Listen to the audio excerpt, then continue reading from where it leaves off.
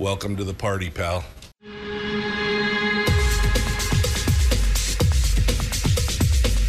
The Michael Dukes Show. The greed and the entitlement is astounding to me. What more could you want from a low-budget radio program? This is a dumpster fire. That was just BS.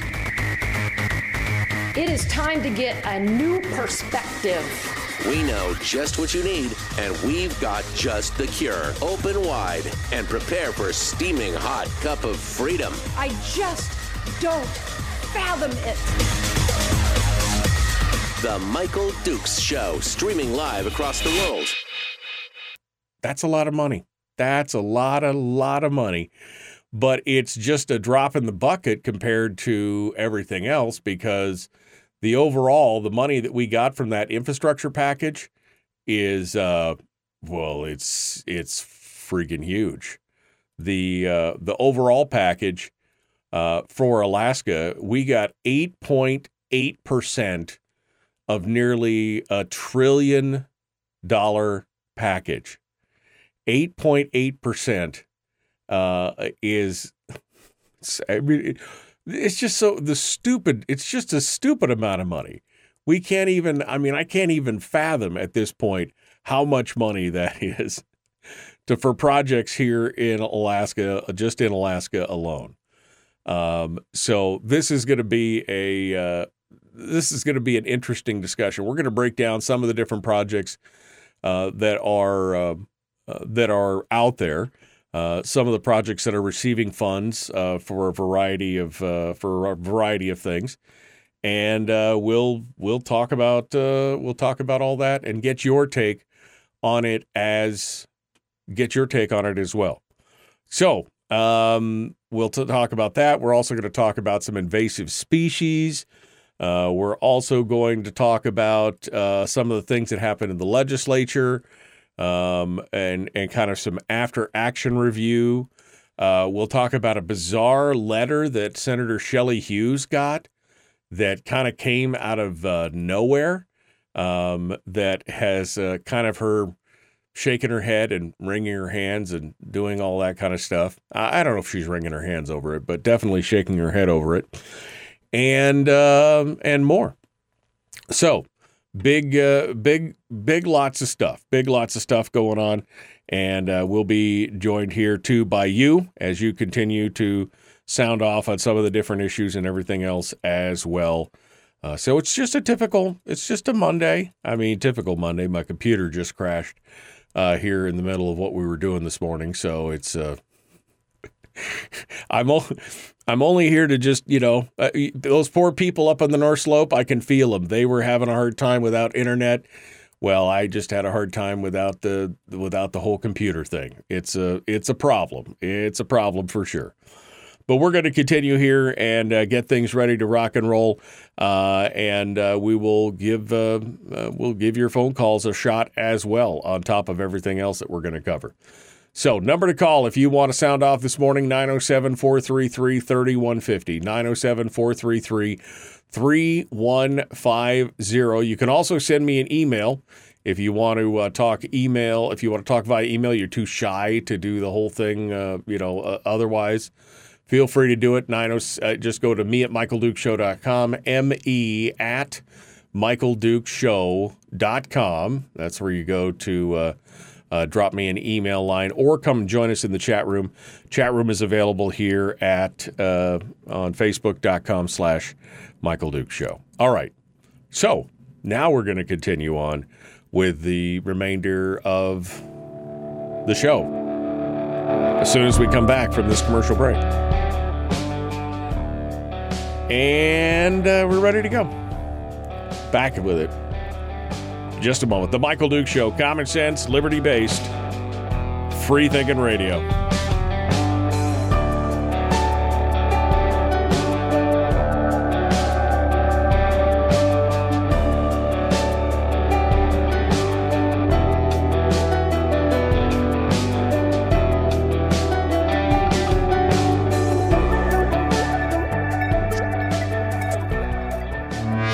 broadcasting live through a series of tubes. Allowing all of these entities to provide streaming stuff going on the internet. Well, it's kind of hard to explain. Sorry.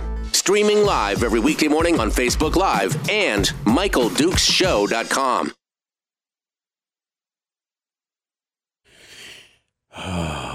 Well, hi, how are you guys doing? And that was damn.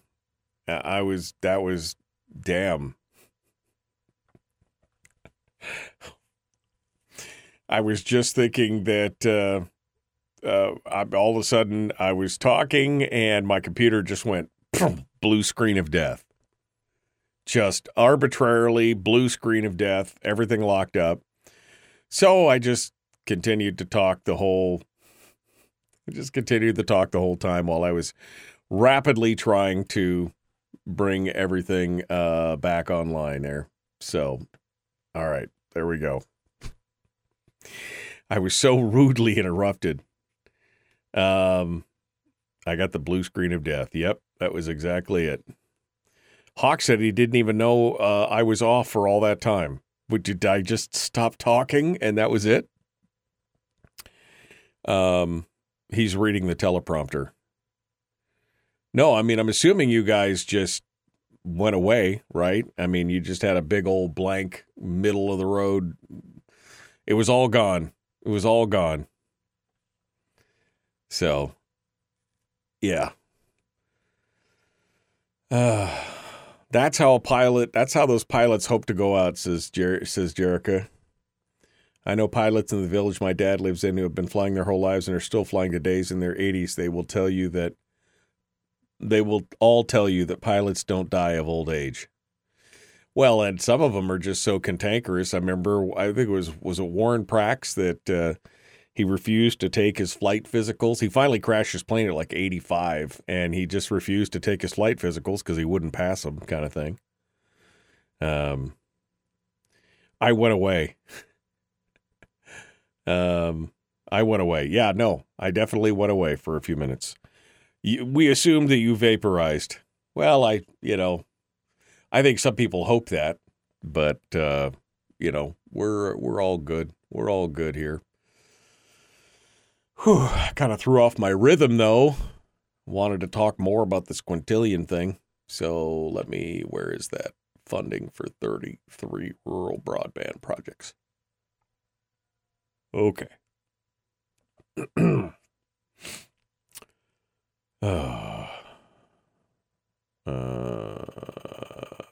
That is okay.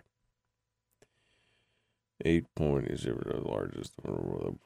Okay. Sorry, I'm just reading a bunch of stuff that closed out on me, making sure that I got it all here in front of me. All right. Well, how was your guys' weekend? What did you do? I tried to call I saw my dad in the chat room here a second ago. I tried to call my dad for Father's Day yesterday, and then he was in church, and then he tried to call me, and I was up in the middle of something, and then I forgot to call again because I was busy doing Dad's Day stuff, and I forgot to call him again. So, Dad, I'm sorry I tried to call you again, and happy Father's Day. Happy Father's Day, Mother Father. Eskimo Libertarian, having a great weekend. Yeah, it was beautiful. Just, oof, so nice. Who was the pilot who had the flying boxcar and a host of IRS problems? I don't know. I seem to vaguely remember that, but I don't remember who that was.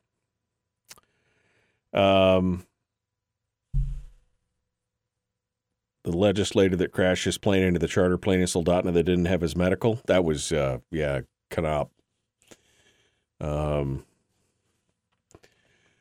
Gary Knop, he was the one that had that happen to him there right before the election, unfortunately. All right, we're coming back into it. Here we go. The Michael Dukes Show, common sense, liberty-based, free-thinking radio. Like and share, like and follow. Let's fingers crossed it doesn't crash again. Asking for a friend. And we'll continue on. Make sure you invite some other folks onto the show here this morning. Let's get to it. Here we go.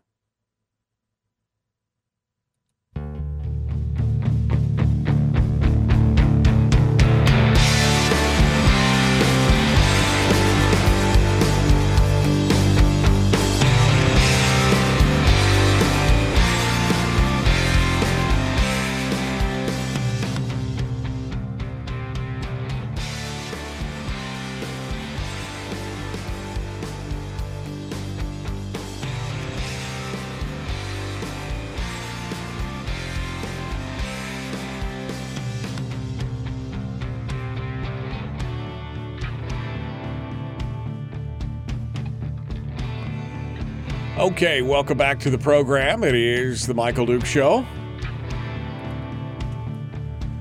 And we are recovering here. I know you guys, I opened up the phone lines and had the phone lines up and running, and then I forgot that because my computer crashed, I have to restart my, dealio. So we're going to take some calls here. I got somebody on hold, so as soon as my phone system all boots up and beats up here, we're going to get into this here, and we will be taking those calls in just a second. And then we're going to talk about the different funding for all these rural broadband projects, which we talked a little bit about last week, but, I mean, this whole thing is, I'm wondering how much of a problem, how much of this is being created by government, and how much of it is being solved by government, which I guess that's a deeper conversation, but we'll get into all that here in just a second here. So let's get started and go over to the Felatones. We'll go over to the telephones here and see what you guys have to say this morning as we start. Good morning. Who's this? Where you called from? Morning, Michael. Hey, it's your essential worker here in Fairbanks, Alaska, and you know that you got some really good topics lined up for today, but I just wanted to put it out there. I think this is a terrorist attack, the fiber optic cord being severed 90 feet underwater. How could it happen besides somebody's anchor maybe grabbing it? But I think it was a sabotage by our neighbors. Well, this is we talked about this a little bit last week, and I didn't know enough about the geology in the area or anything else, and then a couple other people sounded off about this. It's 90 feet underwater and another 13 or 15 feet under the surface, but a couple different things. One of the friends of mine who's a geologist said in the chat room, he said that the seafloor there is unstable enough that it does a lot of movement on its own. So that could have done it. And then somebody else did say that the seafloor is also soft enough that an anchor could have technically dropped through it, I guess, and drug through it and cut through. But yeah, I mean, I don't know. As far as strategic targets, I don't know as cutting the broadband off to the, to the Arctic villages in the North Slope or parts of the North Slope in western Alaska would be that big a deal. It's inconvenient, but I don't know strategically if that would make sense. Are you with me on that? I mean, what do you think? Yeah. My imagination was getting the best of me with everything going on, and I don't know. I think anything could happen. Anything's possible. But hey, great show, great topic, and I'm listening. All right. Well, thank you so much for calling in. I appreciate you joining me and sounding off. I mean, again, could it be? Sure. I mean, Nord Stream pipeline, all this other stuff, things that are going on, China's, Russia, the whole thing. Tensions are heating up, and, Anthony Blinken's over there shaking hands with Xi Jinping. I mean, doing the whole thing. Yeah, sure, it could happen. But I would think that there would be more again, more of an annoyance than anything else. I would think that there would be more strategic targets to hit if you were going to be sneaky Pete about that kind of stuff. But, I'm not a... Well, anyway, Let's go back to what we were just talking about here, because I was reading you I was giving you the headlines on this quintillion thing right off the top of my head because my computer crashed, so I was remembering it. So it wasn't 88; it was $89 million. The funding is coming from the National Telecommunications and Information Administration Middle Mile Fund. My God, that's a mouthful. The National Telecommunications and Information Administration Middle Mile Fund. Middle mile services are what they call the services for last mile providers up on the Northwest Arctic, Arctic Slope, Dalton Highway, Prudhoe Bay, Fairbanks. They're the only communications operator to have built a subsea and terrestrial fiber optic network in the U.S. Arctic, and it provides the high-speed broadband for networks, satellite ground stations, and cloud service connectivity. Now, somebody who's much smarter than me would probably have to comment on whether or not there are military implications to that, going back to the previous caller's comment about whether or not it was intentional or not. But I would think that any kind of DEWS system, BUSE system, BEMUSE system, all the different early warning, systems and all the military applications and everything else like that, I would think all that stuff has some kind of redundancy backup that they wouldn't be dependent on traditional internet for their connectivity in warning or some kind of strategic nature. You know what I mean? But I don't know. The NTIA grant will facilitate a multi-year project to lengthen this subsea broadband infrastructure, which basically connects Nome to Homer, with the aim of bolstering Alaska's current tenuous broadband network and infrastructure. All the usual suspects, Murkowski, Sullivan, everybody, hailed the grant as an essential step to getting people connected. The Sullivan, in fact, it was really one of Sullivan's main reason for his work on the infrastructure bill was the broadband provisions. And of course, that is... I just don't know if they're part of the solution or part of the problem at this point. Having government involved in these things, I don't know if it's part of the solution or part of the project, part of the problem. There were 33 other rural broadband projects that got a lot of money, more than $100 million of the nearly. This is all part of the big. Reconnect program and part of the whole infrastructure plan. The Biden administration announced it was going to send $714 million to help rural areas in 19 states to connect to the internet. The Agriculture Department, which is the Agriculture Department the Ag Department takes care of some of the weirdest stuff, including the food stamp SNAP benefits and everything else, but now they're taking care of they're calling it the Reconnect program. The department's funding is a fraction of the $65 billion that the U.S. lawmakers authorized for programs that aim to connect all Americans to the internet. But there's tranche of funding from the USDA goes towards 33 different projects, including, and Alaska's getting a big chunk of this. Alaska and Missouri are the two places that seem to be getting the biggest chunk of these monies. Alaska's getting $35 million grant going to Interior Telephone Company, another $35 million grant for the Muckluck Telephone Company, $17 million, almost $18 million for the Copper Valley Telephone Cooperative. MTA here in the Valley is getting a $12.6 million grant.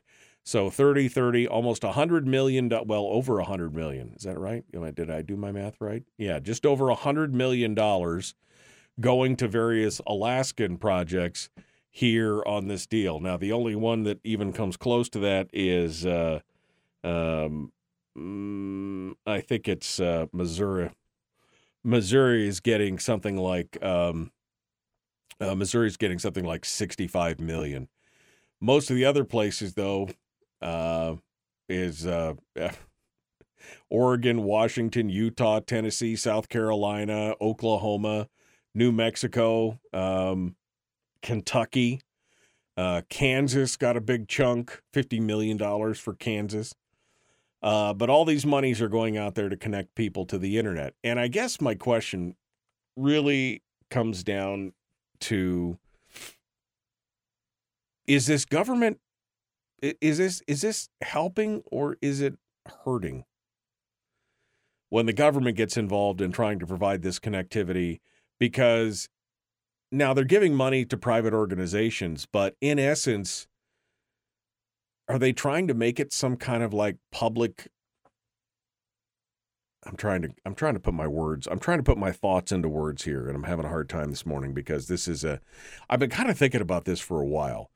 As I watch this push for broadband for all, as I watch this go on, out amongst the world, the more that I think about it, the more I start to get a little concerned, because if you are all dependent on the broadband for everything, and hey, just shut the broadband off at your house for a while and see how you feel.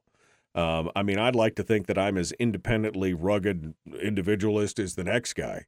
But when we lost the internet at the house here, I don't know, it was a week ago or something, we lost the internet for like 12 or 14 hours. It was a little shocking how many things that we did that required internet that, there was just basically, I was dead in the water. I couldn't do much work because everything requires the internet to work for me, right? All these other kind of things. And the more that I think about the government being out there and being the spearhead on this, he who controls the tap controls the water kind of thing, right? So while they're pushing for this whole thing out there, it just makes, I don't know, maybe it's just the anti-authoritarian streak in me, but I just think, this makes me a little bit nervous. Now, on the other hand, also, it is a prime example in many ways of meddling in the market because, and people are funny. What was the story that I just saw? I think it was at the, I can't remember if it was the ADN or KTUU. They were just talking about, how the broadband service has been disconnected up on the slope, and that more and more people are changing things, and a lot of people are going to Starlink and doing that instead. And maybe this was, hey, maybe that caller was right, only it wasn't Russia or China. Maybe it was Elon Musk. Maybe he was trying to get people to be early adopters to his program. Maybe there's a whole maybe he built a secret submarine. But because let's face it, do you want to build out a bunch of hard infrastructure that requires, I don't know how many thousands of dollars per mile it costs to put in cable and broadband and fiber optic and all that other stuff? Or do you want to pay a couple $300 for a unit and, $100 a month for internet from a satellite? That's what kills me, is that they're meddling in the market. Musk finally brought this thing to market, but I think it could have been done a lot sooner if we didn't have all this dependency on the infrastructure that's being built out with government lucre. Maybe that's as clear as I can make it. Is that as clear as mud? I feel like this is a Monday, and that's as clear as mud. But it definitely is. It's always troubling for me to see them to continue to push out this idea of broadband built out by the government, because anything that is given by the government can be taken away by the government, and that is the part that makes me. Maybe that is my anti-authoritarian streak coming out. Maybe really that's what it's all about. It's more about me just being paranoid. That could be it. All right. We'll return here in just a moment. Phone lines are open, 907-433-3150. 907-433-3150. The Michael Duke Show. Common sense, liberty-based, free-thinking radio. Back with more after this.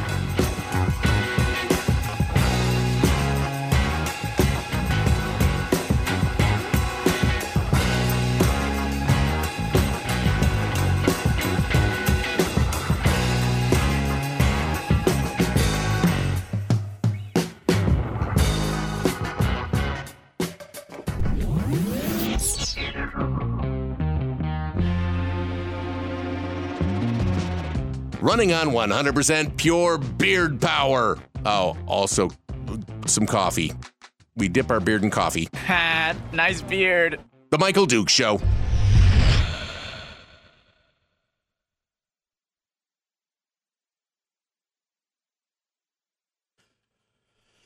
Gordon says that he's okay with my anti-authoritarian streak. Gordon on YouTube. Thank you, Gordon. I mean, sometimes I got to check myself. Like, is that me just being paranoid? You know, I mean, that's what sometimes I got to feel. And other times I'm like, does that make sense? Or is it just me? I just don't know. I mean, I just want to know. All right, let me go back here. Debbie grilled for Father's Day. What? That's a man's job, Debbie. Just kidding. Sorry, all the ladies just looked at their phones. What? It's a man's job to do the grill. I don't know. I mean, my wife said the same thing. I said, I think I want to grill some burgers. She goes, well, it's Father's Day. You shouldn't have to grill. I'm like it's a hard thing. I want burgers and hot dogs and, I want that summery food for Father's Day. So it's not that big a deal. I'll just go do it. Oh, man.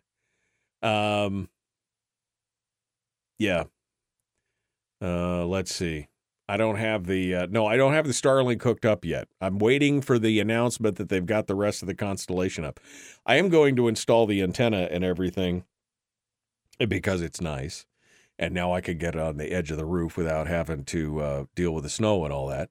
But I am going to install the Starlink this summer, and then hope that by the end of the summer they have all the doodads up. I'm hoping that's what's going on. It was that dang UFO they chased, says Bill, that cut the fiber optic line. I don't know. Fiber installations have 20-foot coils every 1,000 feet. It was cut or it was drug 20 to 40 feet before it broke. Oh, they have 20-foot coils every 1,000 feet, meaning that it's got slack in the lines, right? Okay, I see what you're saying.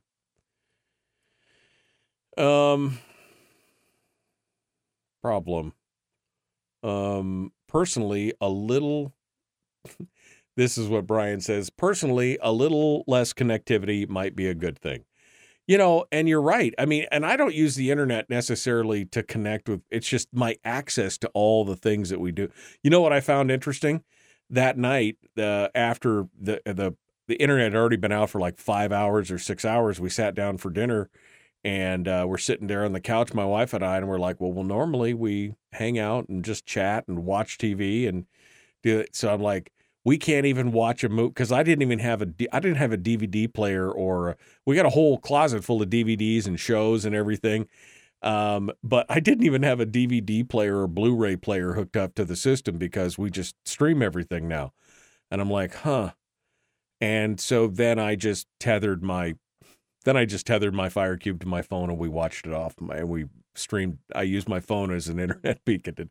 So we got around it, but at the same time, it's just so weird when you're like, huh, I gotta do that.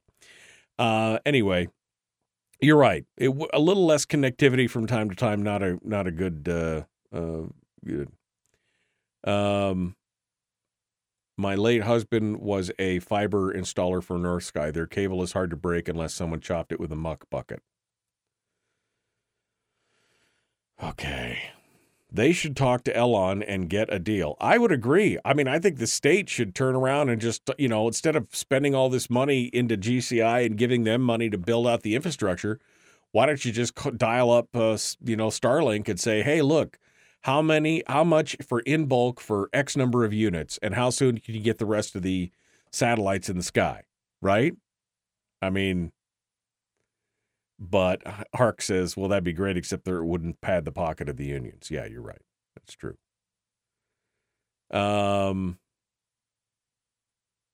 Going through here. How else is Big Brother going to keep watch over us? Did you see the story the other day? We talked about it in brief when it came out, but it was a survey that showed something like 29% of, what are they now, Zillennials, young ones, not millennials, but younger than millennials, how they would be okay with them putting a camera in your house to prevent, I guess, the Department of Pre-Crime or whatever. Man, that's just, no. Anyway, my anti-authoritarian streak is one of the reasons why Brian has hung around with me all these years. Well, I mean, there you go. Yeah, so compared to other countries that have broadband that they can control what you see and read. That's my fear. There you go. Thank you, Lisa. Thanks for putting that out there, and that's what I was looking for. That's what I was looking for. I did not hear that, Eskimo libertarian. I want to, wow. Okay, here we go. The Michael Duke Show, common sense, liberty-based. I want more on that. Eskimo, I need to know. I need a link to that story. We got to talk about that. Here we go. Jumping back into it.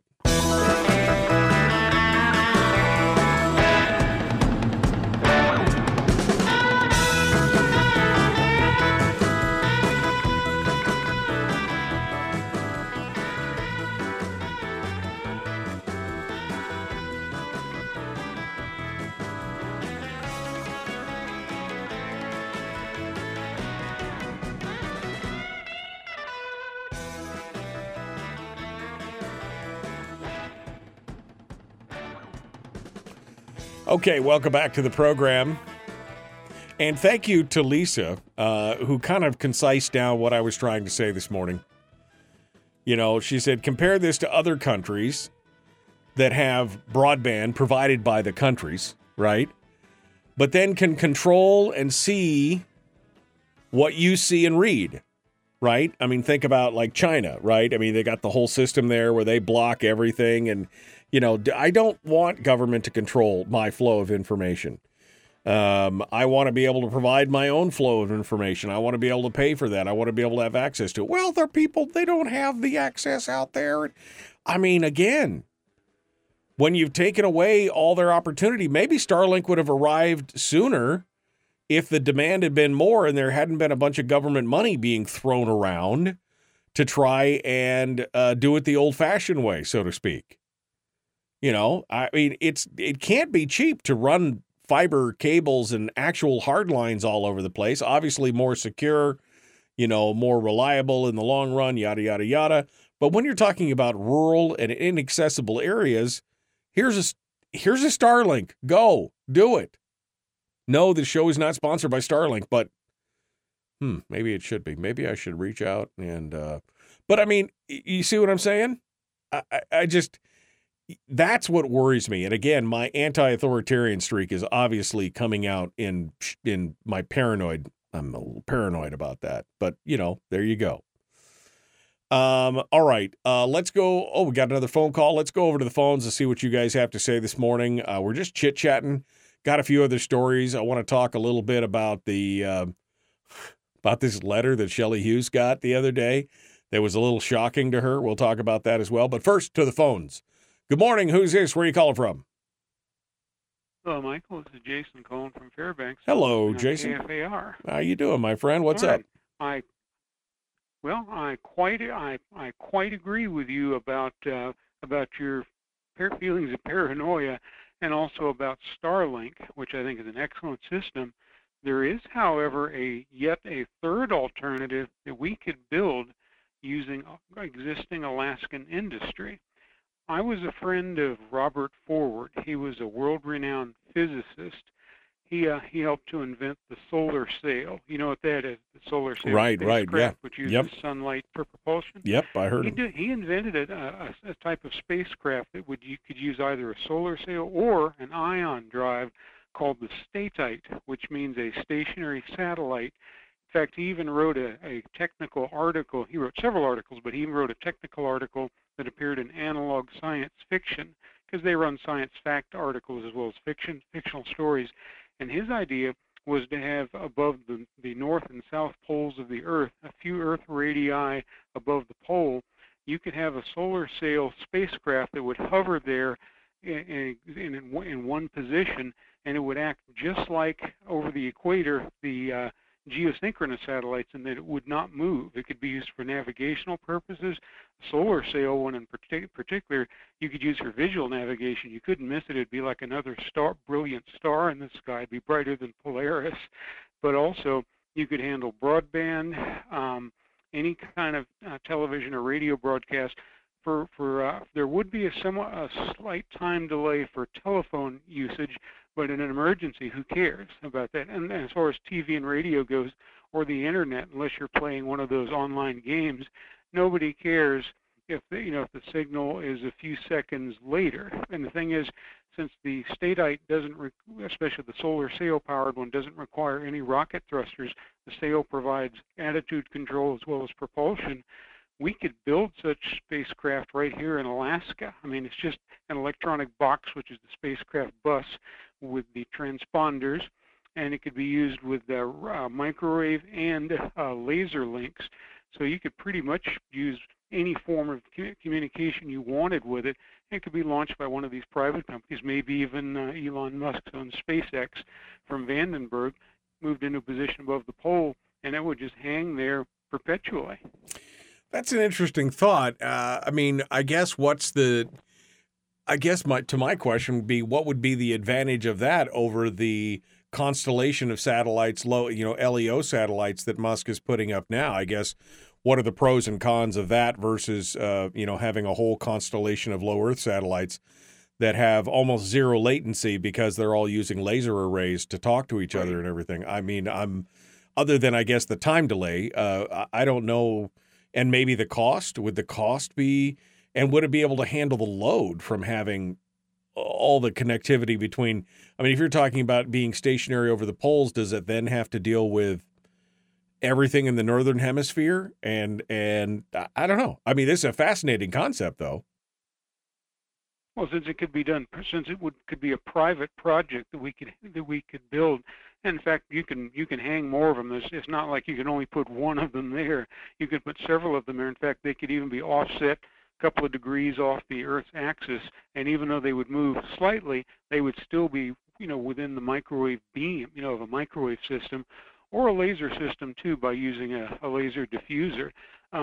The advantage of it is that with Starlink, you can, like you notice now, being a beta user of Starlink, they don't have the constellations quite up yet where it does work, but you end up with blank sometimes. Right. There may be times with Starlink, and I'm not knocking it on this basis, but I'm just saying there could be times when, let's say, if we had a really bad coronal mass ejection, or if a comet passed very close to the Earth and the satellites got sandblasted, where you could lose a number of them, where that you could be back where we are right now, where it would still be working, but it would be spotty. Whereas a system like this, one Statite could handle all of that, and you could build several of them, keep them in storage for if you needed to launch a spare one. It could be done at any time, because, like I said, it's just essentially a box with thermal control. The thermal control systems. Right.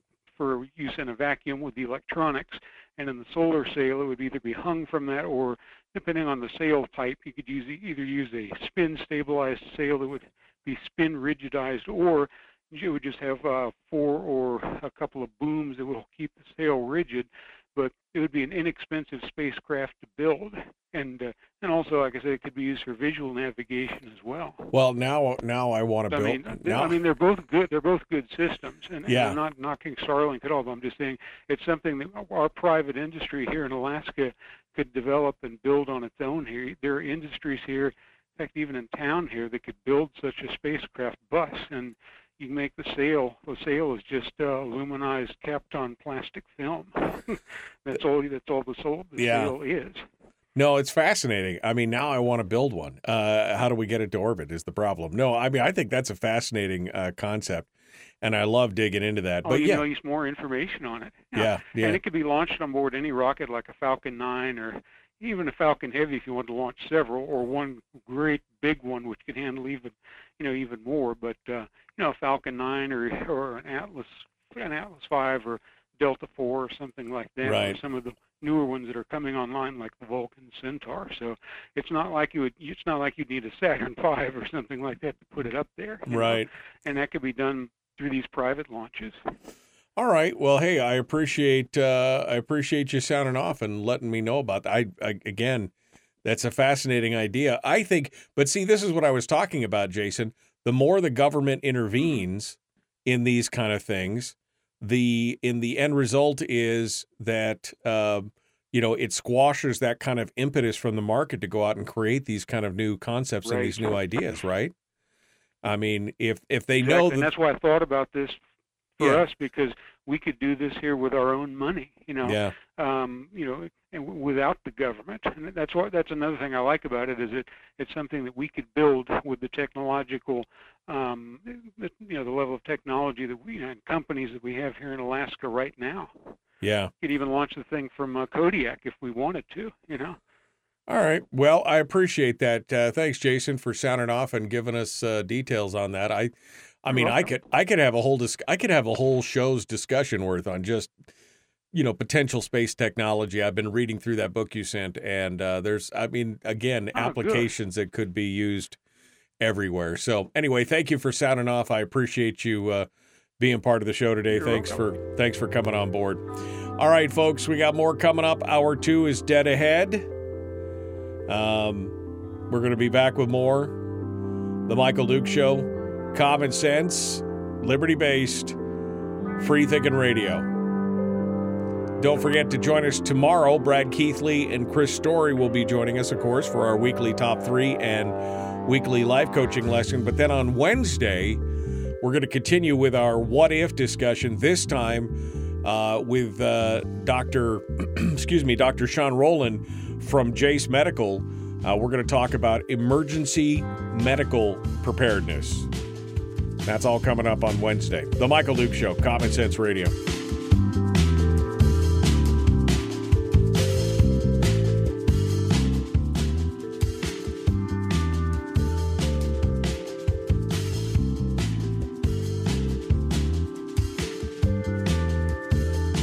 Okay.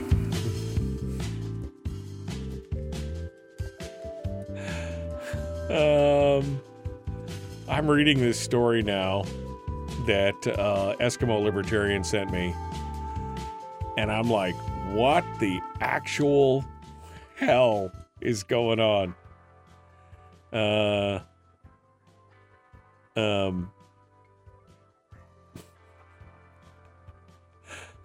What is going on here? This is just that's going to be interesting.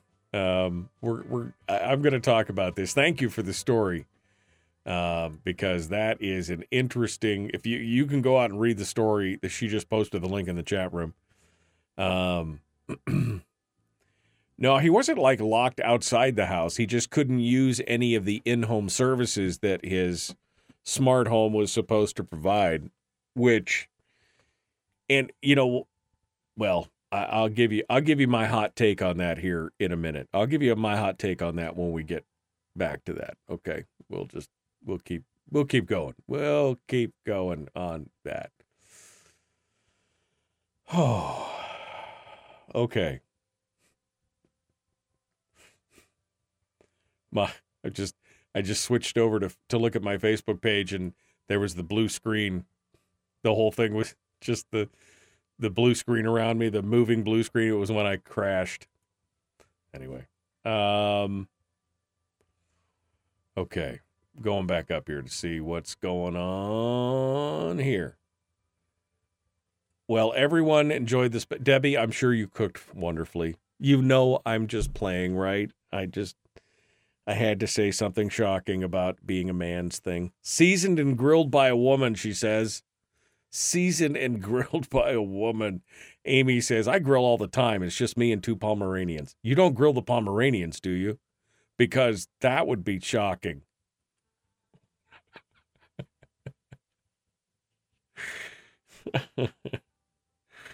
Oh, I'm just doing what I could talk about. Oh, Debbie said her son brought a mead. My wife found my Vikings blood. I forgot that I had Vikings. There's a bottle of Vikings blood in the back of the cupboard, and I was like, yummy. And she got me this really nice Japanese whiskey for Father's Day. So I am excited about that. That's going to be tasty. Jason needs a segment, says Jeannie. Jason needs his own segment. Maybe Jason and I should have a segment. He sent me a couple of really great books about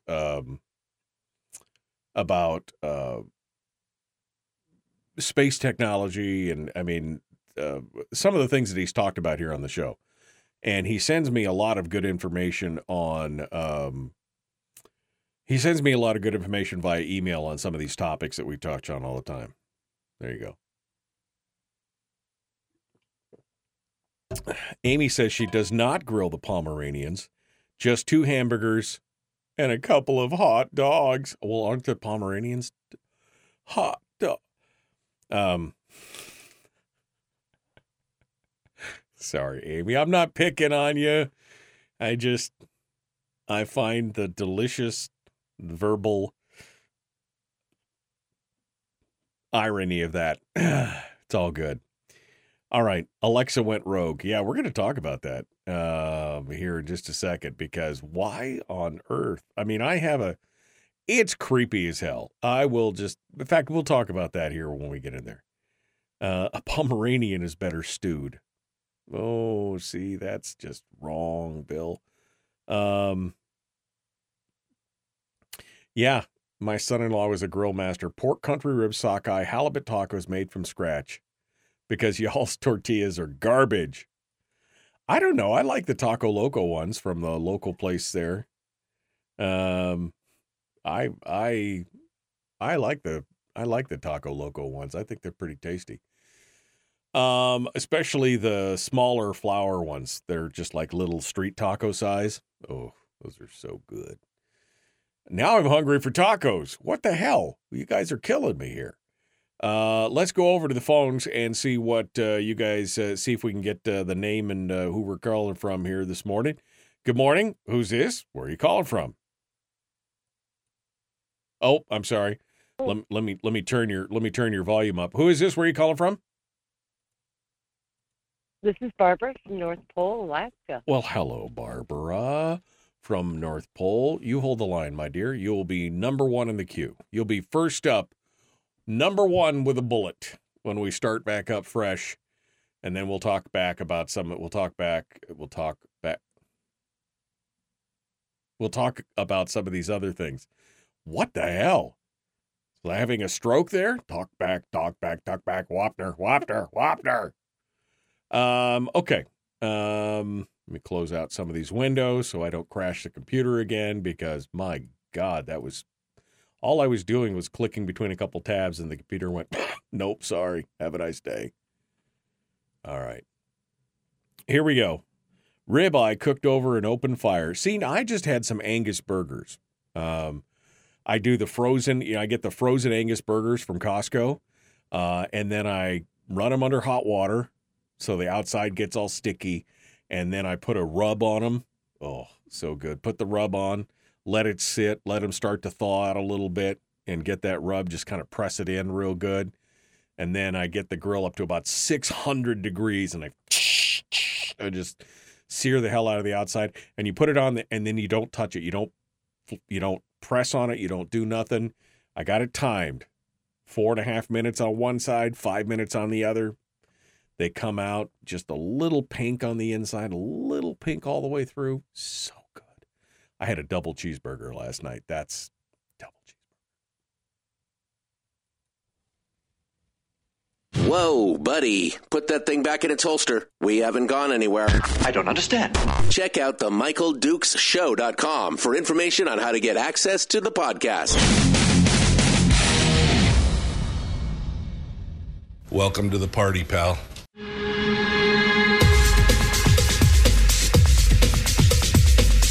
The Michael Dukes Show. The greed and the entitlement is astounding to me. What more could you want from a low-budget radio program? This is a dumpster fire. That was just BS. It is time to get a new perspective. We know just what you need, and we've got just the cure. Open wide and prepare for a steaming hot cup of freedom. I just don't fathom it. The Michael Dukes Show, streaming live across the world.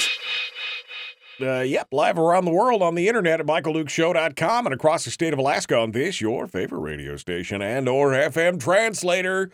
Good morning. It's Monday. If you're just joining us, hi, how are you? Did you have a great weekend? Oh, it was so beautiful. If you're a father, did you have a good Father's Day? If you're a mother, did you have a good Father's Day? If you're not, did you have a good Father's Day?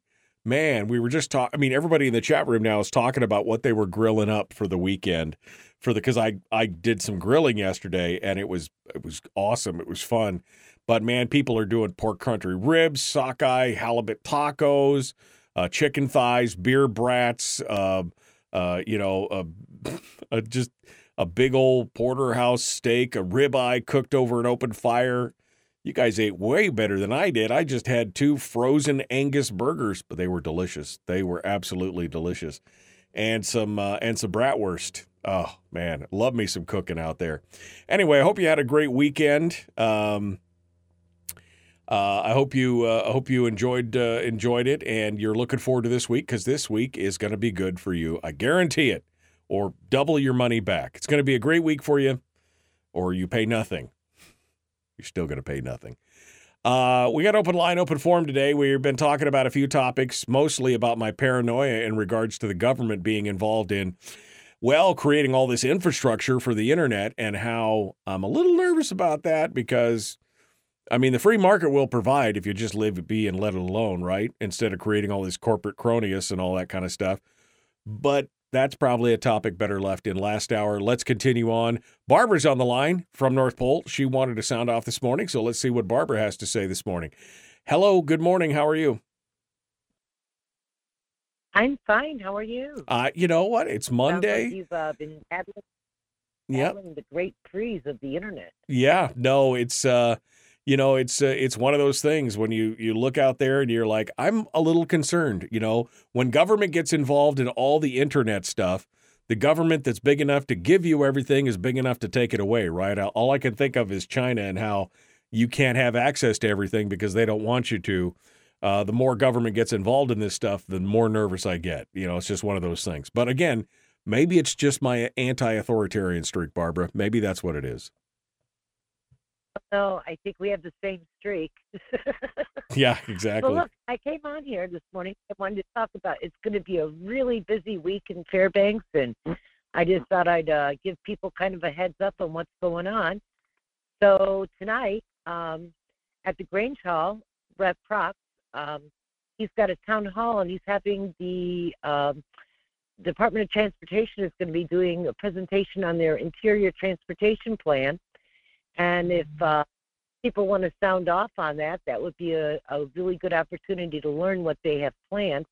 That interior plan goes and encompasses, Fairbanks, and it goes all the way down to Mat-Su. So it's a really good opportunity for people to kind of tune in. You can show up at the Grange Hall, or if you go to his page, it's got all the Zoom information there. You can attend by Zoom. Okay. But it's kind of nice to go to the Grange Hall.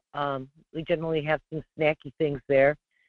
Tuesday night is part 2 of the Borough Assembly meeting that was last week, or that was a week and a half ago.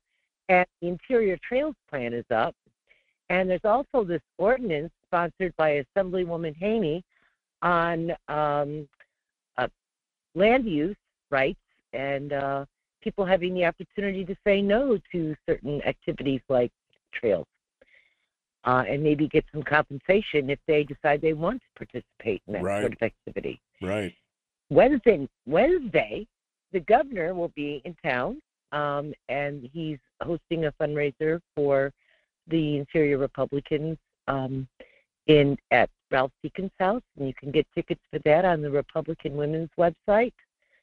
Thursday night, once again, is a Borough Assembly meeting, and folks want to check the schedule there to see if there's any topics of interest, I'm pretty sure there will be. And then on Friday, we have Senator Rob Myers is doing a presentation at the luncheon at the Westmark. So there's lots of opportunities there to provide input to your government and sound off. Nice. What happened, Barbara? I know you called. Was it last week that you called about the bill in Fairbanks that was, kind of the whole environmental thing? And what can you give us a rundown as to what happened on that? Because I wasn't paying that close of attention, unfortunately. Oh, yeah. Well, there was this thing that happened last October. It was called an election, and there was more people voted for me than this other person. So when it came time to elect a presiding officer, I voted for Aaron Levjesky. And so Aaron then put me on this climate action committee that had a lot of noble ideas, but they just were not within the powers of the borough. So I sat down with a group of other folks, and we went through that plan, and we took the borough attorney's suggestions on what was within the legal powers of the borough to do, and then we presented that. And the consultant was actually supposed to change the text of it to conform with the changes, right? Because we had taken things and made them like within the powers of the borough. Well, the consultant didn't do that. So I was like, okay, so we either vote this down and refer it back so the consultant makes the changes they were supposed to make. That didn't happen. The other option was just to vote it down. And so everybody decided to vote it down. Well, good. I mean, because again, nothing like a bunch. I mean, from my time on the assembly, all I can remember is nothing like a bunch of do-gooders wanting to do a bunch of stuff and then realizing that the borough doesn't have any of the power to do that stuff. And then, of course, somebody always comes up with a brilliant idea of, well, maybe we should ask the people if we can have those powers. And I'm like, no more powers for you. Yeah. I mean, dang. I mean, and I'm sympathetic with the desire to have nice sidewalks. If you've ever had a spouse with a walker or had a baby stroller or you're disabled, I get this having smooth sidewalks.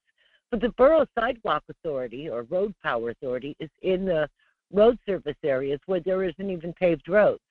And I had to point out the absurdity to a few people that the thing that they wanted, if to do it at the borough level, would mean putting sidewalks where there were no paved roads. Right. And that if they really wanted that activity, they should be talking to the Fairbanks City Council and the North Pole City Council, not the Borough Assembly. Right, exactly. So there's a lot of people that just don't understand the powers of the borough. Yeah, well, which is good. I mean, it's limited powers. It's a second-class borough, and it's limited, which is, in my opinion, a good thing. As part of the road service, I was the chair of the RSAC for, I don't know, I think 3 years, and that was one of my proudest accomplishments, was trying to keep the borough in check on the road service areas. If I look back at my time on there, that was the one thing I'm proudest of, is that I was able to try and get some of the power back to the people on those areas instead of Public Works running the whole show. So it's good to hear that at least some common sense prevailed on that. All right, Barbara. Well, busy week. Thank you for sharing with us. I appreciate it. And keep us in the loop. If anything else jumps up, we'll see what we can do. All right? All right. Well, thank you very much. Thanks for calling in. You have a great week. You bet. That leaves the lines open now at 907-433-3150, 907-433-3150. If you'd like to sound off today, it's open line, open forum. It's kind of become a tradition for Monday because sometimes I just can't get any guests on a Monday, and it's good to just kind of hang out and just you and me, baby. You and me.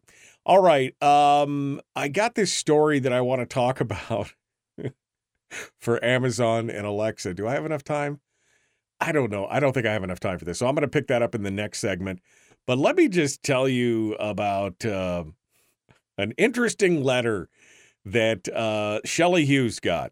Shelley Hughes, conservative, of course, from District M, received a letter from an interesting source, and just I can't imagine. You open this letter and you're like, what? What? Here's what the letter read. Dear Senator Shelley Hughes, we are writing to express our sincerest appreciation for the donation that was made in your name to the Satanic Temple. Your unwavering commitment to protecting our religious freedoms has inspired one of our constituents to make a contribution to our cause. One of your constituents.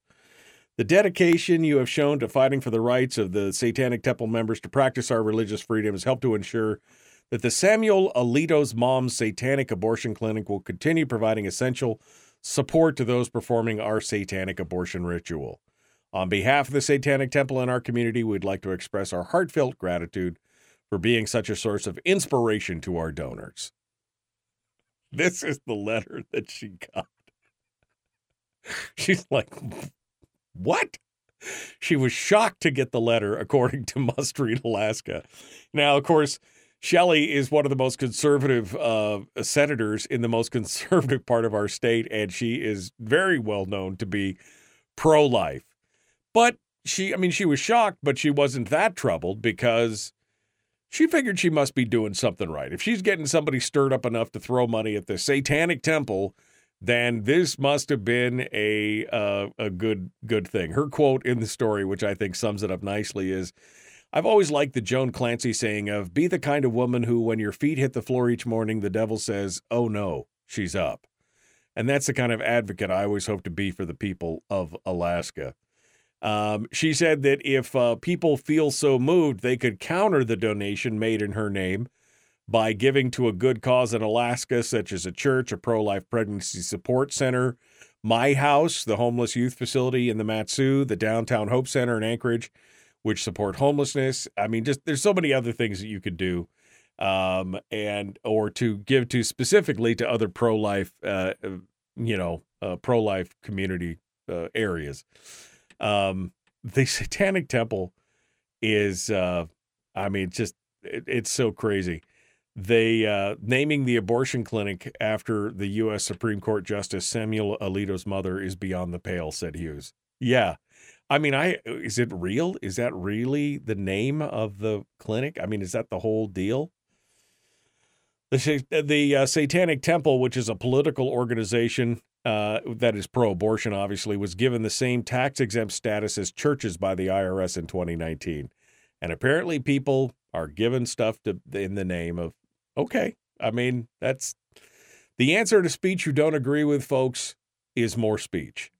So if somebody wants to give in her name or somebody else's name to an organization like that, then everybody else has the opportunity to give to some other pro-life organization, Good Samaritan or somebody. I mean, I don't know, wherever. But could you imagine getting a letter from the Satanic Temple? Yeah, a little bit shocking. A little bit shocking. All right, we are headed to break. And when we come back, we're going to talk a little bit about your smart devices. Your smart... And it's spooky. Speaking of satanic, it's spooky. We're going to talk more about that here in just a moment. The Michael Duke Show. Common sense, liberty-based, free-thinking radio.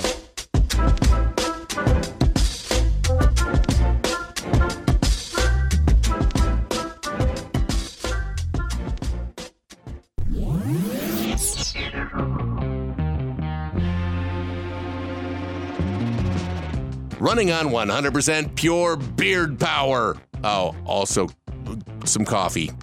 We dip our beard in coffee. Ha, nice beard. The Michael Duke Show.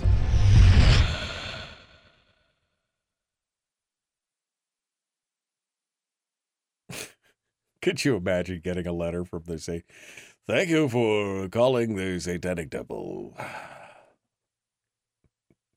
To throw up green pea soup, press 1. To torture puppies in hell, push 2. All right. Going back through here. You guys still talking about food. Oh, man, so good. So good.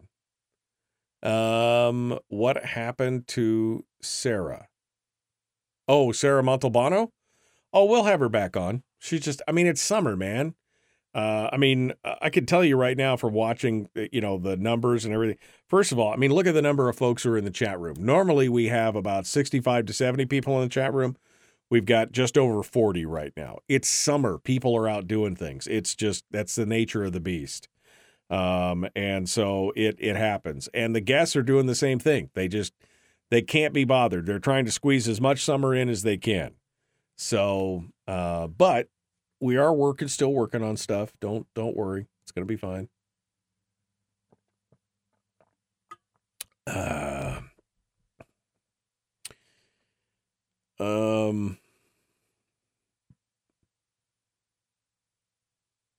I'm just now Hawk's talking about smoking and a pellet smoker and yummy.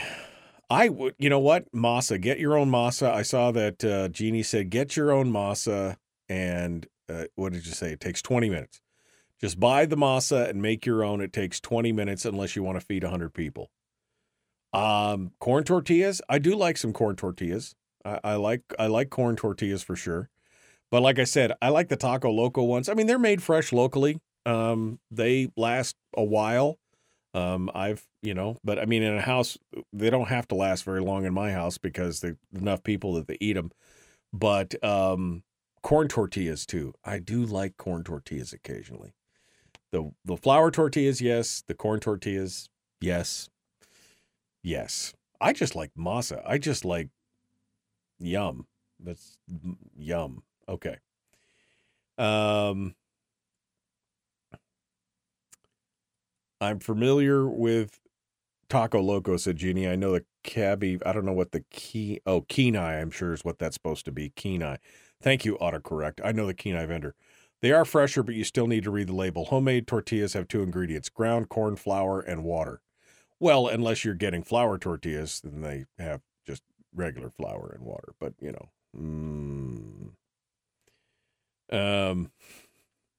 you imagine? What was that? Can you imagine, hey, want to go to the club with me tomorrow night? Sorry, I have a satanic ritual to attend. Maybe next weekend?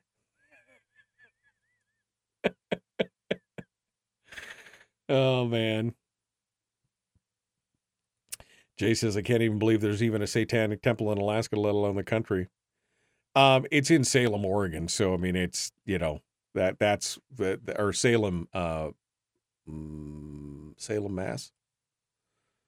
Massachusetts. Where'd she say? Salem, Massachusetts. That's where it came from.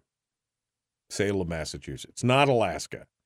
So, I mean, it's not like it really even mattered at that point. They just, it was a political stunt, which, I mean, paid off because obviously she put the stuff up on the deal that paid off. It's cool.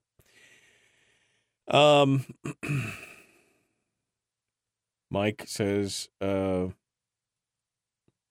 wonder what the income taxes will be when the slope shuts down. Do you know something I don't, Mike?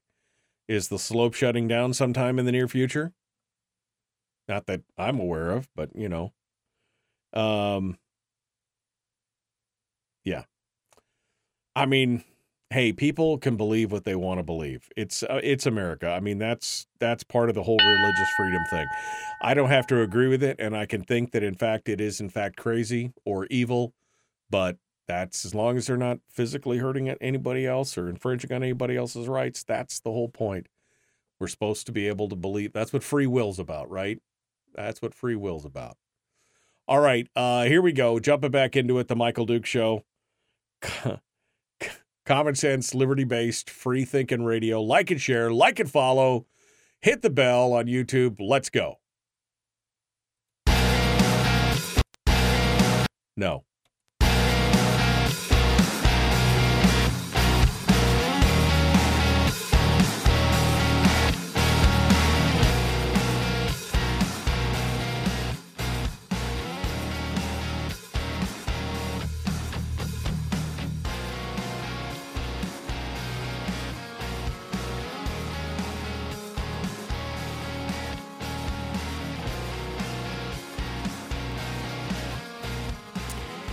Okay, welcome back.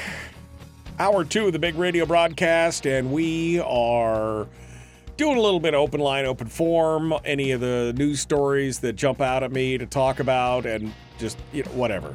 I think we're going to talk about all kinds of stuff. Hey, this is interesting. Now, as you know, if you've listened to this program for any length of time, I'm a bit of a nerd. I admit it. I embrace it. Why do I have to admit it? I sound like I'm coming out of the closet on something or what. I'm a nerd, I'm loud and proud.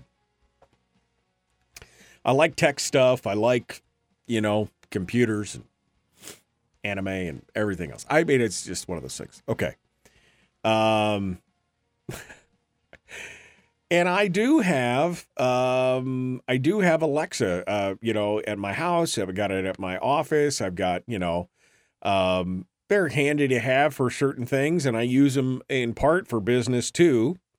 Because, you can, if you told Alexa just to listen to the Michael Duke Show, guess what? It would find the latest episode for you, and it would play it for you right over the speaker.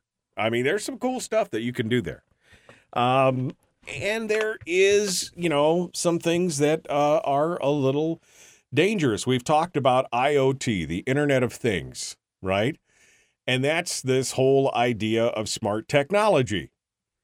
They've got refrigerators now. Samsung makes a refrigerator that is got the IoT thing in it. It's actually got a tablet built into the front of it where you could put like stuff on the shopping list and groceries, and it's just all kinds. There's crazy stuff, right? The Internet of Things can control your coffee maker, your toaster, your television, your lighting, your heat.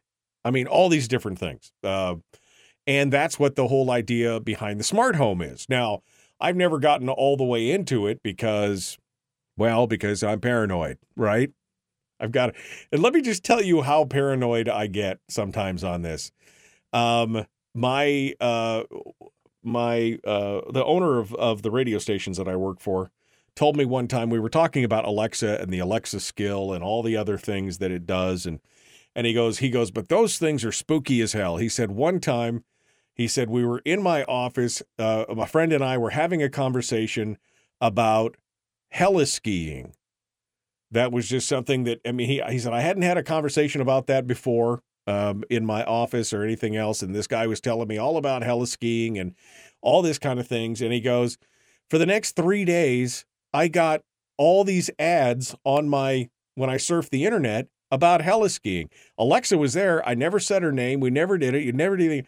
How often is that thing just listening?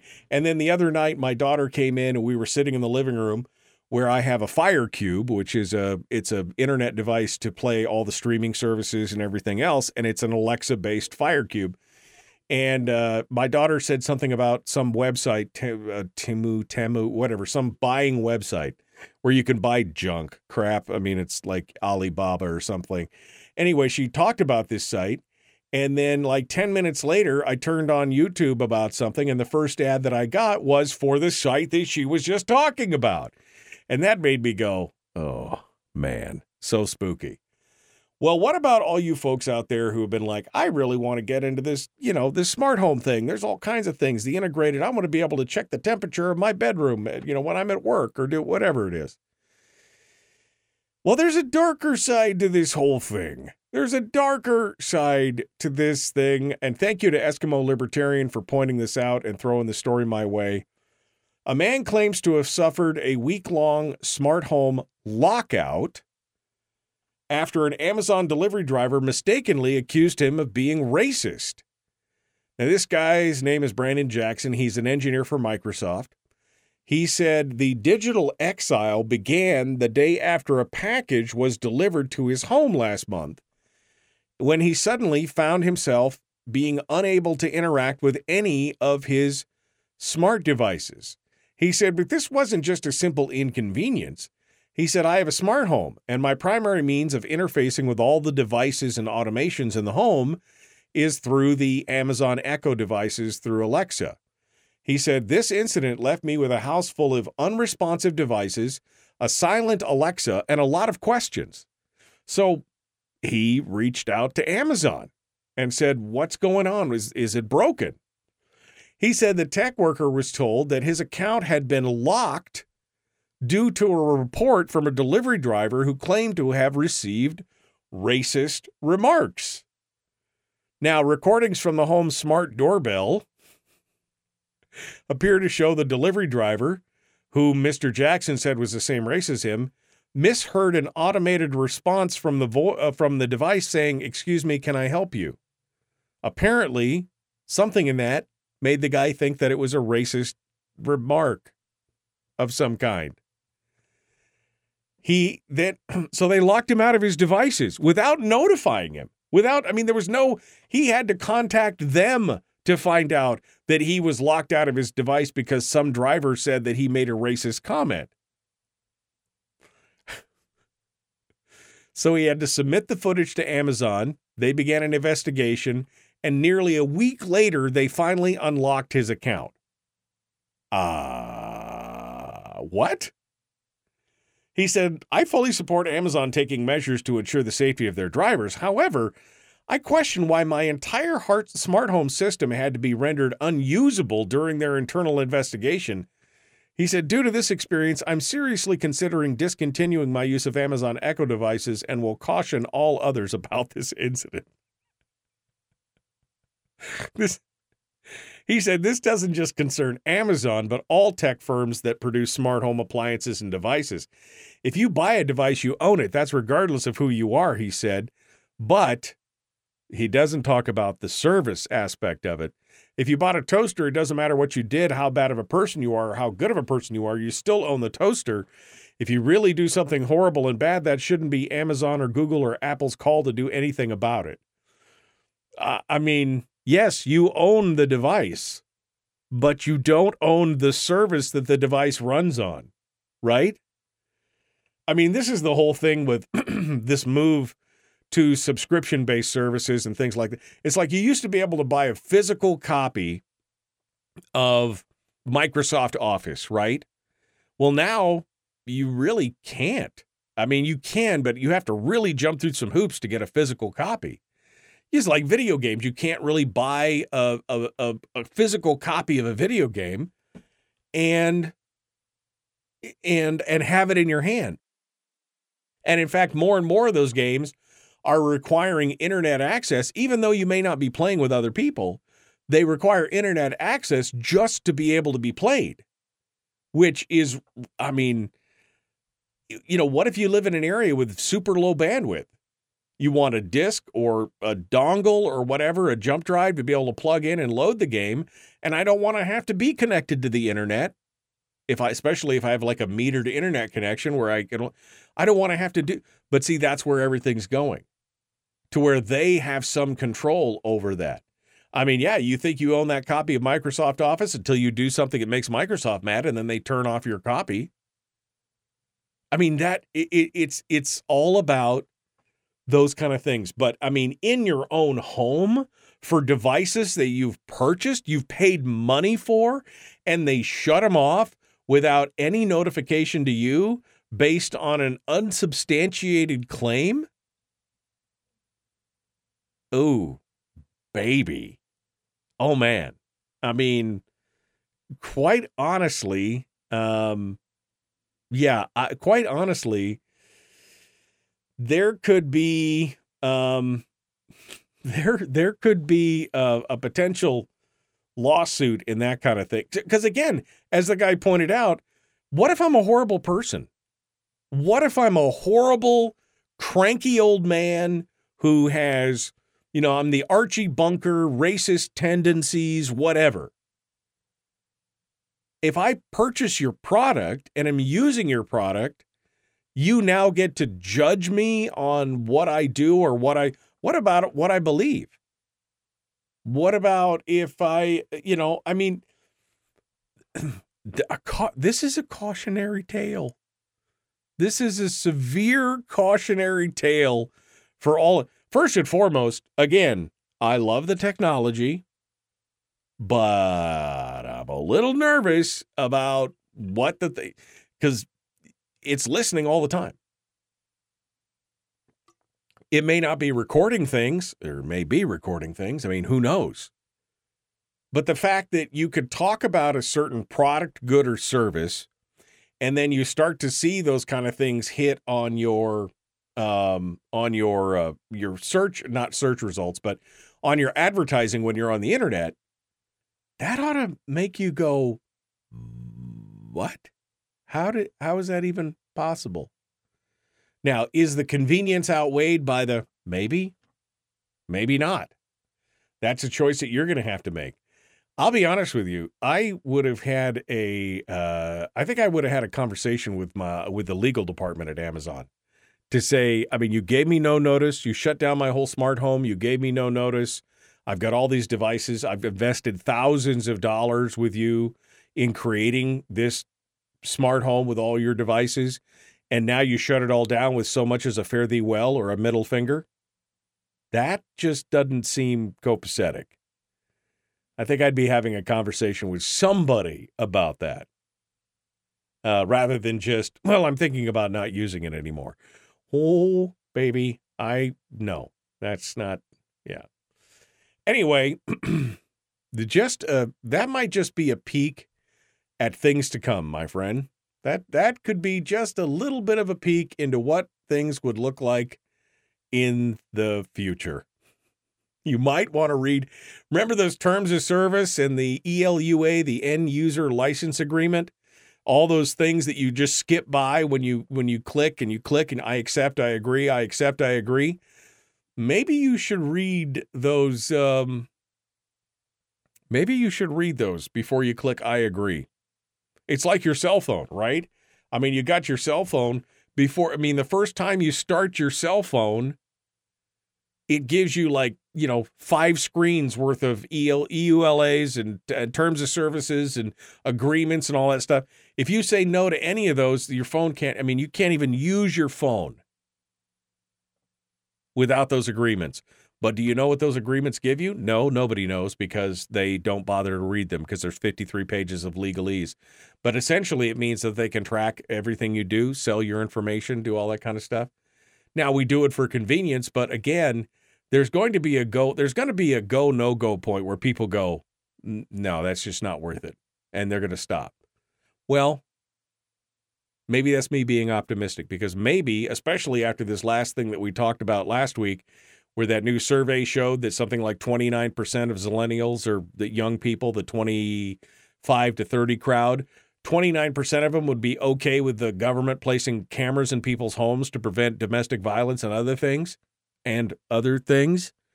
Maybe they're okay with that. Maybe they're okay with that. I don't know.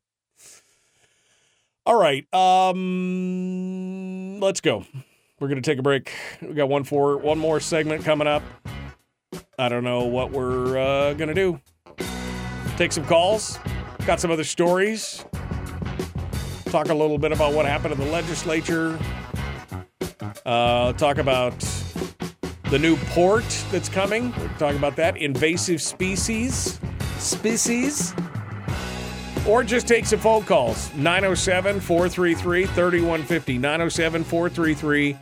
907-433-3150. The Michael Duke Show. Common Sense Radio.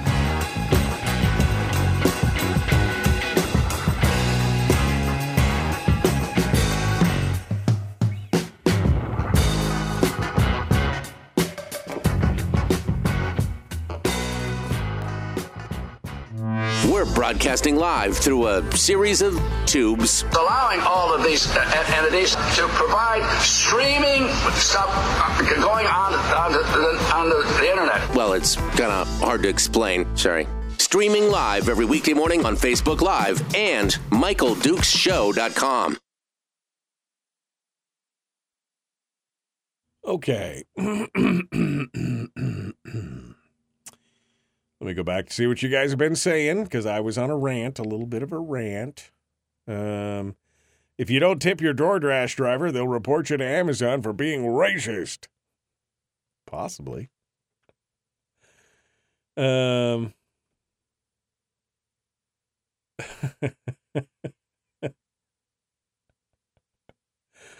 Me and, wait a second, what's this Kelly says? What? Me and one of my friends were sitting in the living room chatting, and all of a sudden Alexa interrupted us over and over. My friend yelled for her to shut up. Then she shut off and wouldn't come back on till she apologized to Alexa.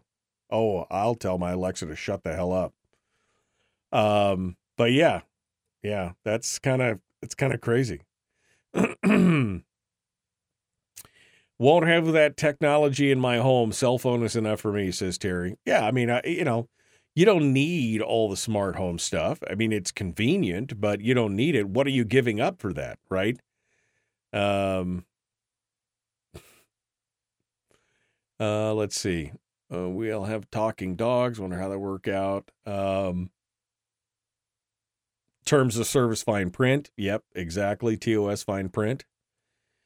Let's see. Rick, it was over. And that is why they want to build out broadband. I mean, yeah, look, trust me, you don't ever have to worry about your house being bugged, right? You carry your own little bugging device right here. I mean, the government, if you get a warrant, they can activate the microphone on your cell phone or on your computer at any time. Right? They don't need to, they could just turn on, or your Alexa or whatever. I mean, this is not rocket surgery, folks. If I talk to the legal department, Bill says the legal department's first word, did you read the disclaimer you agreed to? Yeah, but the whole no notice thing, that's what got me, is that he had to go he thought it was something wrong with this system. He had to go track it down to Amazon. I mean, Amazon should have at least sent him a thing that said, you're on super double secret probation for being racist. What? I mean, yeah.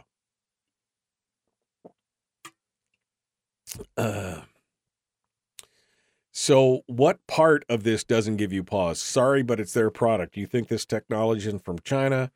They already have mics on your person. Your cell phone is listening all the... Oh, yeah, don't be adult. They are listening. Like I was just saying. Yeah, don't... if I was ever going to talk a little treason, like the founders did, right, when they went down to Samuel Adams' pub and they talked a little treason, first thing I would do is lose my watch and my phone. And make sure that everybody around me lost their watch and their phone. And their Alexas and everything else. I wouldn't be anywhere near any of that stuff if I was going to go out there and talk treason. There's no way about it. Because this thing just sitting there, I mean, it's crazy. It's just crazy. That is not funny, said Rick. Which part is not funny? I mean, which part is not funny? I'm asking for a friend. Play loud music in the background. Well, I think it'd just be easier just to leave all your electronic devices somewhere else. But Barbara, why are you making me tell all my secrets about overthrowing the government? Come on. Guy's got to have a hobby.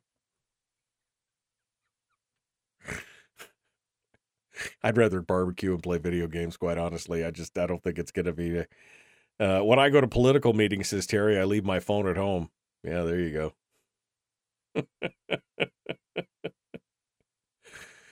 I don't have a smart home, says Amy, just a cell phone, which I just said can be just as smart or sneaky or invasive as the rest of the stuff. I mean, this cell phone tracks everywhere you go. You realize that, right? Even if you turn off location services, which I have my location services turned off. It still gives me a basic measure of where I've been. I mean, this is an Android device. Apple does the same thing. Android device, though, you can go to your Google services and you can look to see where the phone has been. Right? You can see where the phone has been. You can see where it goes. You can see how long you were there for. Again, they can turn on all kinds of stuff. All your searches on the internet, anything you've talked about or read about on the phone. I mean, there's so much information. That's why data mining has become a science, because they can find out so much about you by just taking the raw data and crunching it down and building a profile of who you are. Oh, wait till your grill becomes part of the Internet of Things. Nope, not going to do it. I like my burgers too much. You can't have that burger. You're too fat. You can't have burgers. You can only have chicken. Oh, my God. You're killing me. All right. Here we go.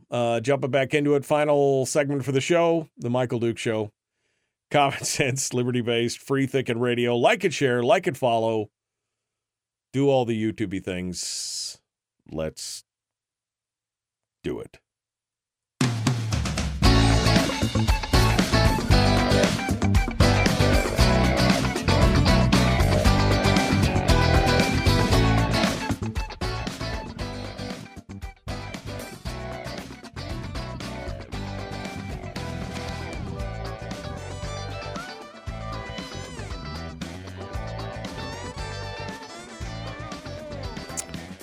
Well,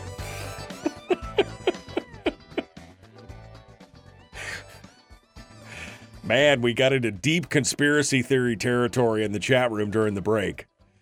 I mean, I was talking about smart homes and Alexa and everything else, but your cell phone, man.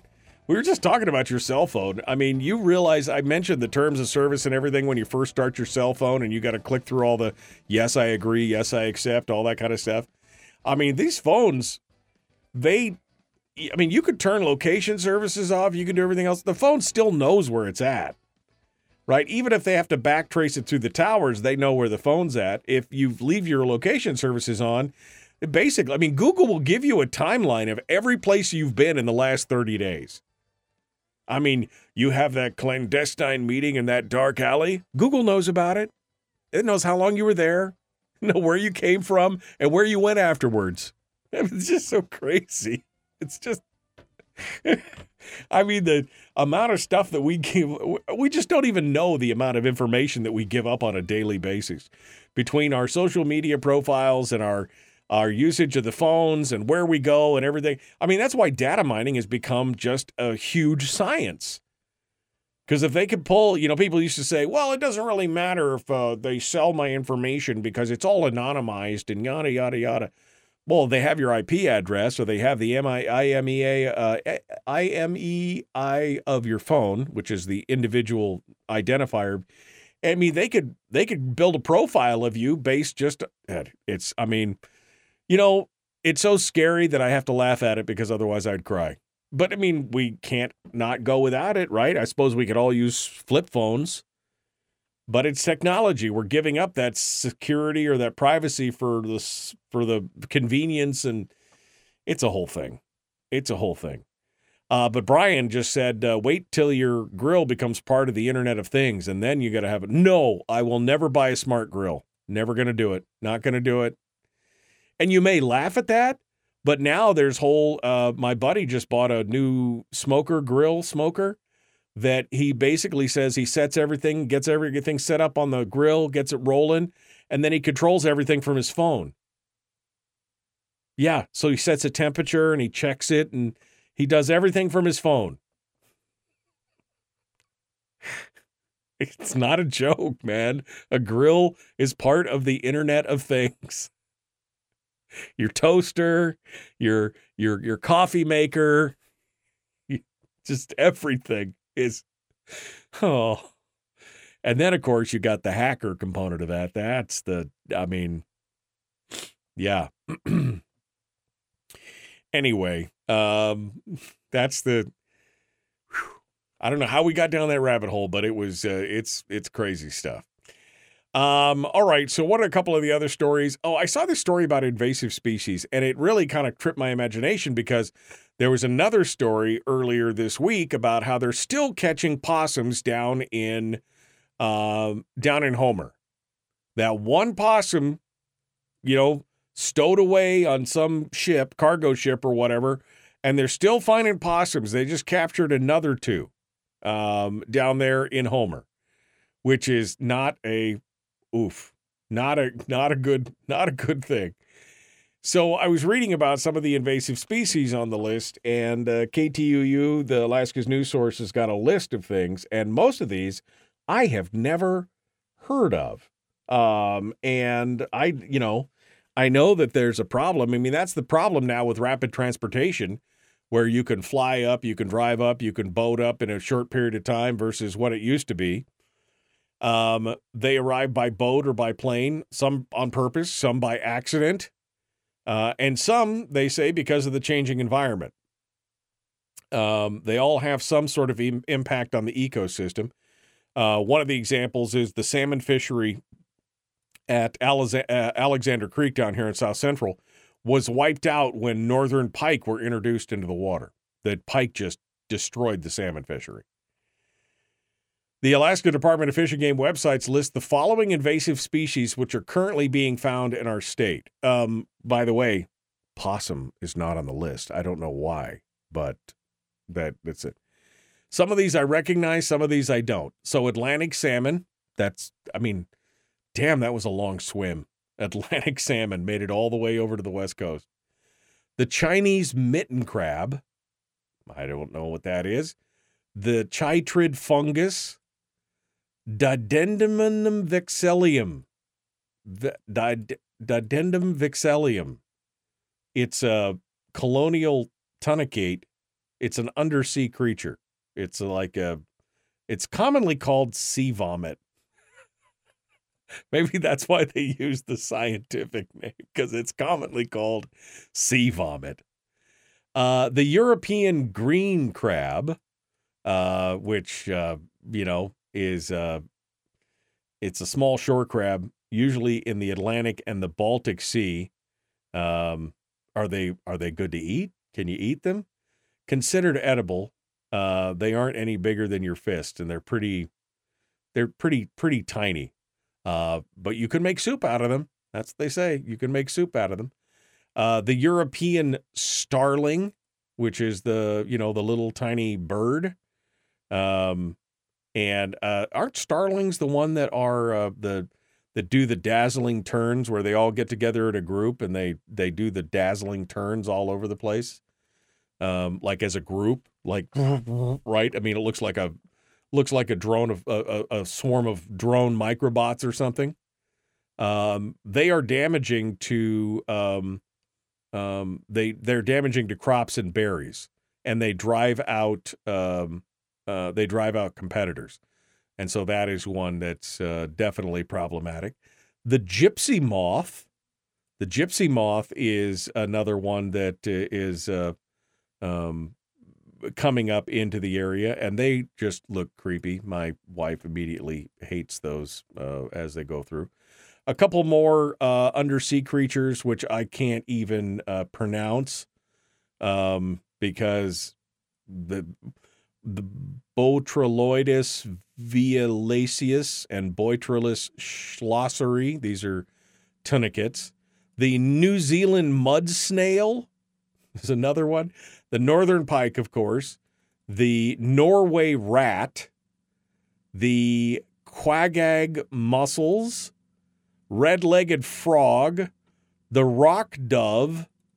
The Sargassum mudicum, which is another form of seaweed. It's called wireweed, Japanese wireweed or japweed. It's a large brown seaweed. That one is becoming more prevalent, and zebra mussels. So there's also 53 other plants that are invasive in Alaska as well. But it's a change. Things are changing. Things are different. You got to do what you got to do. I guess we got to adapt and overcome and improvise, do our thing. Speaking of change, things are happening up in Nome. They just got the word is on the street. It's happening. A brand new deep water port. In fact, it is the country's first, the nation's first deep water Arctic port. It's a $600 million project that will make Nome the first deep water port in the country. It will accommodate not just larger cruise ships up to 4,000 passengers, but cargo ships to deliver goods to the villages, hubbing out of Nome, and also for military vessels as well, to counter the presence of Russia and China in the Arctic. I mean, Senator Dan Sullivan has been crying from the rooftops for a while now about how China and Russia China and Russia are the big threat, and the Arctic is going to be one of the theaters that we're going to be working in. The problem, of course, for us here in Alaska and for the U.S. is that we didn't have any deep water ports. So this will be the first one. A lot of the business owners and officials in Nome are excited, but there are concerns from others who worry about the additional impact of tourists and vessel traffic on the environment. And while I sympathize with them, that is progress, and we do the best we can to mitigate, but we move forward. So it's going to be it's going to be interesting. They say the project's going to be done by the end of this decade, so by 2030. The workers will dredge a new basin 40 feet deep, allowing large cruise ships and cargo vessels and even every U.S. military ship except for aircraft carriers to dock. The military is currently building up resources in Alaska, placing fighter jets at bases in Anchorage and Fairbanks, establishing a new Army airborne division in Alaska, and training soldiers for future cold weather conflicts. And, of course, we have our missile defense capability as well. So this is all part and parcel of that. $600 million for the brand new port facility. And, of course, they're talking about doing the one down in Homer as well. That's going to be deep water too, right? Am I wrong? I know it's a port expansion, but I think it's going to be deep water. Is that what they're talking about? I know some people are not happy about that either, but that's progress, baby. Something's going to happen. I don't know if I'm excited about it, but maybe we should get somebody on to talk about that deeply. I know Chris Story is not excited about it, but we'll see what maybe some other folks say. Maybe we can get a give and take on it. How about that? All right, we're out of time for today. It's kind of fun. Just kind of hanging out Monday. You're going to have a great week. And we'll be back here tomorrow morning. 6 a.m., bright and early. We will see you then, my friends. Be kind, love one another, live well. Have a good day. The Michael Duke Show. Common sense, liberty-based, free-thinking radio.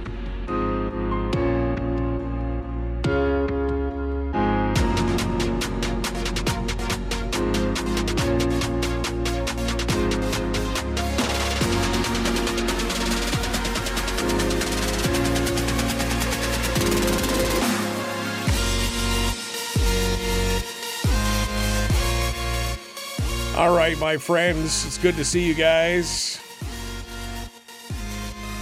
We will be back tomorrow, and we will be ready to go.